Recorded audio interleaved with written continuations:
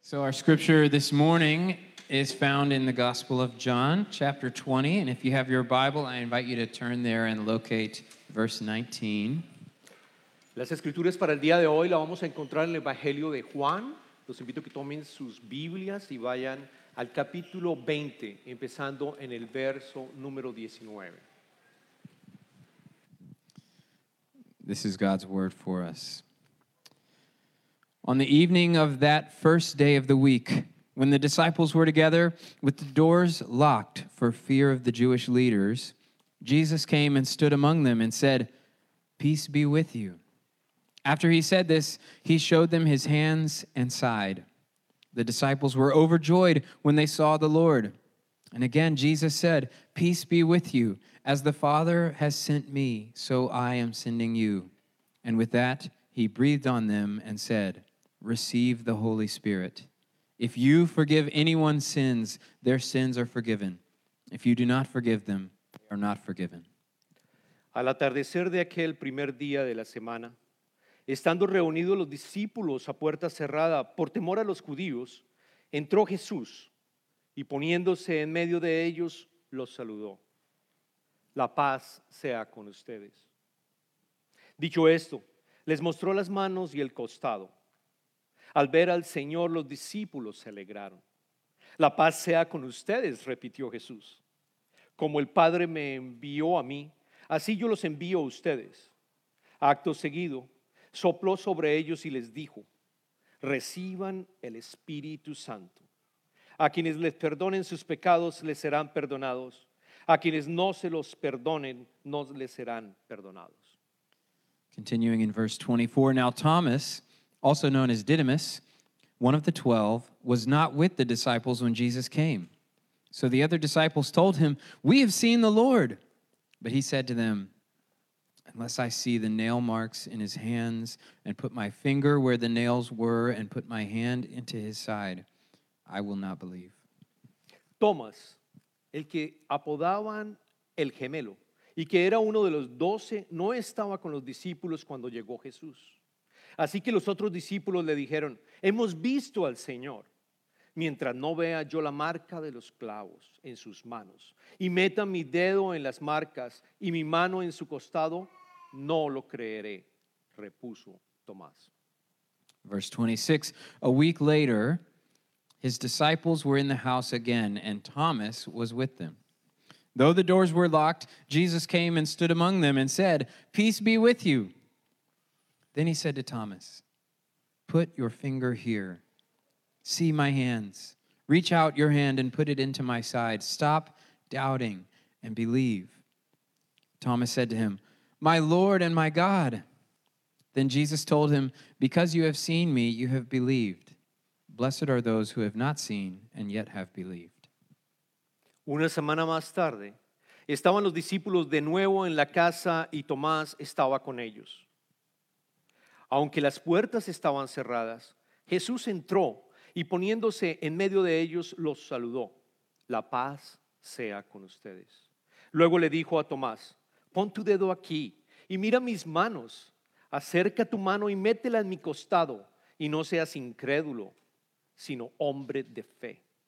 Señor mío y Dios mío, exclamó Tomás. Porque me has visto, has creído, le dijo Jesús. Dichosos los que no han visto y sin embargo creen. Esta es palabra de Dios. The word of God for the people of God. Thanks be to God. Would you bow with me for a word of prayer? Gracious and loving God, what a gift it is to gather around your word, to hear from you, to know that you have truth for us this day. Lord, speak it to us. Open our eyes that we would see, our ears that we would hear. Open our minds that would come to know and understand your word. Open our hearts that we would feel its power. Then in response, I ask, oh God, that you would open our hands, that we would offer grace to the world. We pray this in Jesus' name. Amen. Well, I'm a little embarrassed to say it because it seems so silly, but I didn't even conceive of the fact that churches had a beginning until I was in my 20s. I mean, I grew up in the church. I would worship amongst the saints. I would learn in Sunday school classes. I would play and learn in youth group. And all of that time growing up and becoming a disciple of Jesus Christ, I did not understand that churches started at a particular place in a particular time when the Lord used a particular people. What is that realization like to you? Maybe it's obvious because we're in a new church. I never grew up in new churches. I grew up in old churches. 100-year-old churches, right?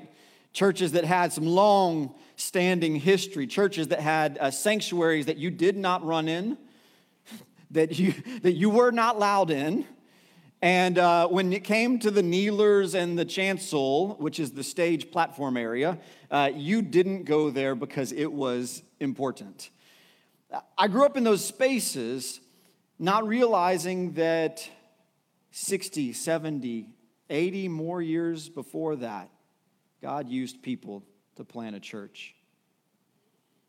Whenever I realized that in my 20s, my heart burned on fire. I knew that the Lord had done an extraordinary thing in my life, and I began to celebrate and give thanks to the Lord for people that I had never met. People before that moment that I had never even considered. And so I wonder what it's like for us to sit in this room this day and imagine 50 years from now, when none of us are here. We've all moved on to other locations, retired to the hill country as it were, or retired to a life eternal with our Savior. But 50 or more years from now, may there be some punk teenage boy roaming the commons and the halls, thinking he's there for the girls, but God has other plans for him. He's in worship, he's in Bible study and in youth group. And in the end,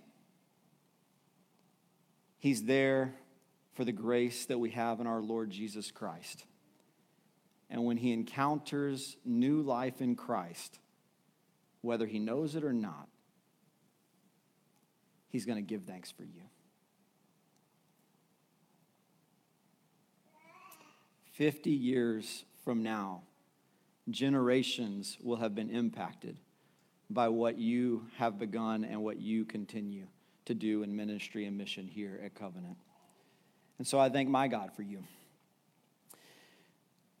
I think about those few of you that 11 years ago were with me in my living room before we had ever begun worship, and I think that you were crazy. I mean, it takes an especially insanely joyful, spirit-filled person to step forward when it's just a living room. I think about those of you that were with us 8 to 11 years ago when we were at the YMCA that's not even a YMCA anymore. Y'all remember that? Those of you that were there, the YMCA that's not a YMCA, whenever the projector would go out and we had to get the 14-foot A-frame ladder and Pastor Jason would stand on the top of the A-frame ladder, not the rung, but the top to plug it in, and all of the men that were standing around wondered who is going to preach the sermon when Jason dies. Reasonable question. And then I think of those times we shared together at Timber Creek Elementary and all of the many servants that the Lord brought into our mission and ministry together those 3 to 7 years ago, and how God began to shape and form us in discipleship and community. And what a beautiful gift it was to grow in that space. So many of you asked those questions. Can I actually worship in my child's cafeteria?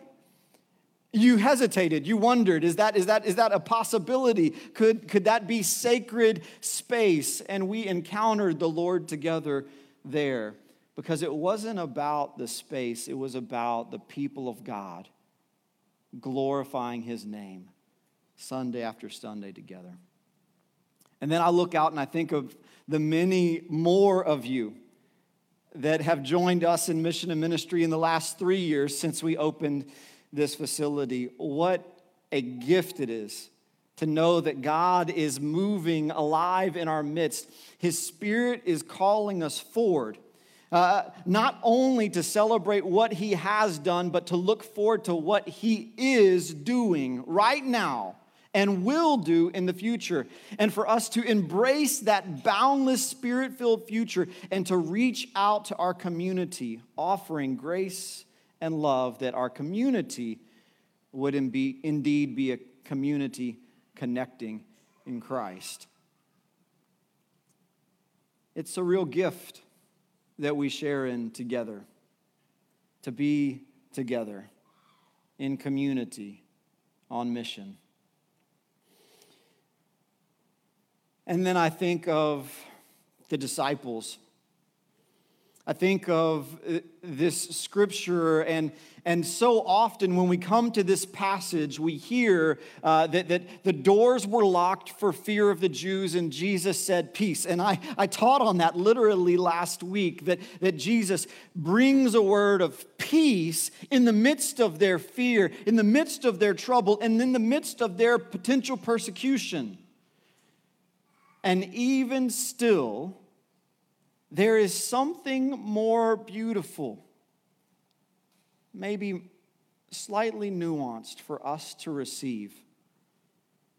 And it's the words that precede the doors being locked for fear of the Jews. It said the disciples were together. Did you hear that? The disciples were together. And that seems to make sense at first blush. The disciples had been together for 3 years. Jesus called them into ministry and invited them to follow Him. And as they followed day by day, they learned and they grew and they witnessed and they became a body together. All the way to those times we remember just a few weeks before, Palm Sunday, as Jesus rode the colt down the Kidron Valley from the Mount of Olives. And as He rode the colt, everybody waved palm branches and said, "Hosanna in the highest heaven." And you know what? The disciples were there with Jesus together. And then when they were in the upper room on Maundy Thursday and Jesus knelt at their feet, He washed all 12 disciples' feet together. When He shared in Holy Communion and he was there with the bread and the cup, He offered it to all of His disciples together. But beginning in that upper room all the way until Good Friday evening, there seems to begin to be a breaking of their togetherness. Jesus predicts Judas's betrayal, and Judas leaves. Jesus predicts Peter's denial, and Peter experiences the pain of that. The 11 follow Jesus to the Mount of Olives, to the Garden of Gethsemane, and there in that space, they are together. But when Judas comes and betrays Jesus, they are no longer together. In fact, at the crucifixion, in all 4 gospel accounts, there is only evidence of one disciple being present, only one at a distance with the women. All of the women, it seems, were there. Glory to God, we should have been there too. But there was only one disciple there. His name was John. And he was there, it seems, for a purpose, because Jesus delegated responsibility for his mother, Mary, to John. But he was the only one there. Whenever we experience pain and trauma, when we are walking through grief and loss, whenever we are confused and walking in doubt, what are we to do? Are we to isolate? Are we to withdraw? Are we to enter into our own silos? Are we to try to go it alone because it might seem to be simpler? No. Definitively no. The disciples gathered together after Jesus' resurrection in the upper room on Sunday evening. Something happened between Friday night and Sunday evening. They are back together again in this great time of need, because that's what Christian community does. They come together. Even Peter is there with them, and I find that quite extraordinary. Peter, it says when we last saw him, after he denied Jesus 3 times, and after he felt the weight of the cock crowing, we see Peter last weeping and retreating. And we can imagine what that sorrow is like. We could feel the weight and burden of it as well. Because whenever we come up short of what we know our calling is, we can carry with us shame. And it can become a heavy, heavy burden. But even as Peter wept in his shame, the disciples came around him and brought him back into community so that when they gathered and received the resurrection appearance of Christ, he was there. Some of you might have experienced some extraordinary betrayal of your faith, betrayal of the Lord. And so you carry with you shame this day and every day, and you wonder, is there a place for me in Christian fellowship? Do I belong? I don't feel as though I belong. I feel as though I have been excommunicated, as though the opportunity for right relationship has passed. But that is not the gospel truth. Even in the midst of betrayal and shame, Christian fellowship restores and welcomes in so that we walk together. Maybe it's not shame for you. Maybe it's doubt. We see that there were only 10 disciples in the upper room. There was one missing, and this is Thomas. This is Thomas's big scene. This is, I oftentimes wonder, what about Bartholomew and what about Thaddeus? We don't have much about these disciples, but we have this witness about Thomas, and this is his substantial feature moment. And we wonder, where were you, Thomas? Were you out buying groceries? Were you running errands? It doesn't seem like the character witness we're seeing here matches up with just running an errand. I wonder if on Sunday morning, Mary comes and offers the first testimony to the resurrected Christ. And he says, nah, I don't believe. And the others gather together, curious and wondering. But they're together, and Jesus comes and meets with them, and they go and tell Thomas. And Thomas, more defiant than maybe he was at first, says, I reject this witness. I will have to see and touch for myself in order for me to believe. And some of us have been there or maybe are there too.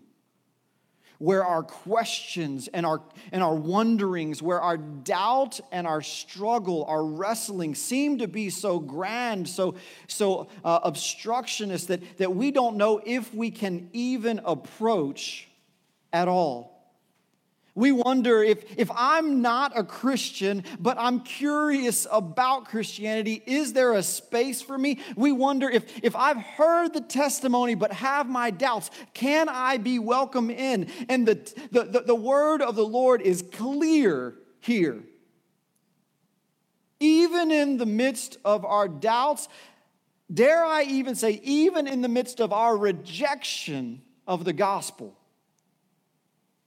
there is space for you in the midst of Christian fellowship, so that as we walk together, we together encounter the resurrection. How many of us have been restored to the faith or been initiated into the faith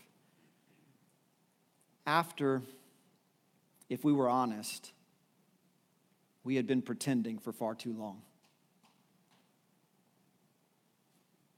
But even in the midst of that doubt and question, Jesus met with us as we met with others. Togetherness, community, it's a gift from God. And we are to persevere in it and to strive together. And it takes effort, it takes work, it's hard. But one of my favorite things about the last few weeks that we've shared together in this Boundless campaign is the time we've had in home meetings. We spent some time in living rooms, and we experienced wonderful meals. I'm looking out at some of the people that prepared those meals. Thank you. It was excellent. I have gained 10 pounds in the last couple of weeks, but that's okay. I'll work it off. I'll get there. But as we gathered at the end of those meetings, there was a simple question. What does the church mean to you? What has God done in your life through the work of the church? Those were my favorite moments, because I was able to hear from you. I was able to hear stories that over and over again testified to what it meant to walk in community together. That you didn't walk alone. That in your time of mourning, in your time of grief, in your time of trial, in your time of sadness, and in your time of shame, and in your time of doubt, you found community that welcomed you in, and you experienced resurrection. This is the good news of what it means to be church. That we together at Covenant can walk out our faith seeking the Lord, and He reveals Himself amongst us in the resurrection. May generations to come experience that same goodness here as you have in these past years. Would you pray with me? Gracious and loving God, the witness of your people that have come together to glorify you over the centuries just rings true for us as we celebrate what you are doing in our midst today. Lord, I thank you. I thank you for your witness and for your love, for your grace that invites us into community, into fellowship, and into resurrected life. Lord, walk with us, we pray, as we continue in worship and celebrate the decisions that these confirmands are making, decisions for you to profess their faith openly, to lead a Christian life. Lord, we ask that you would bless and keep them in this time of testimony. Lord, we ask, God, that you would be glorified in our time of worship. We thank you for all that you're doing. We also enter into this time of offering, Lord. And as the ushers come forward, we offer a portion of what you have blessed us with to the kingdom building work of your church. Lord, we ask that you would use these gifts to glorify God, to spread the love and grace of your Son, Jesus, to the world. Lord, be glorified in this time of offering, we pray in Jesus' name. Amen.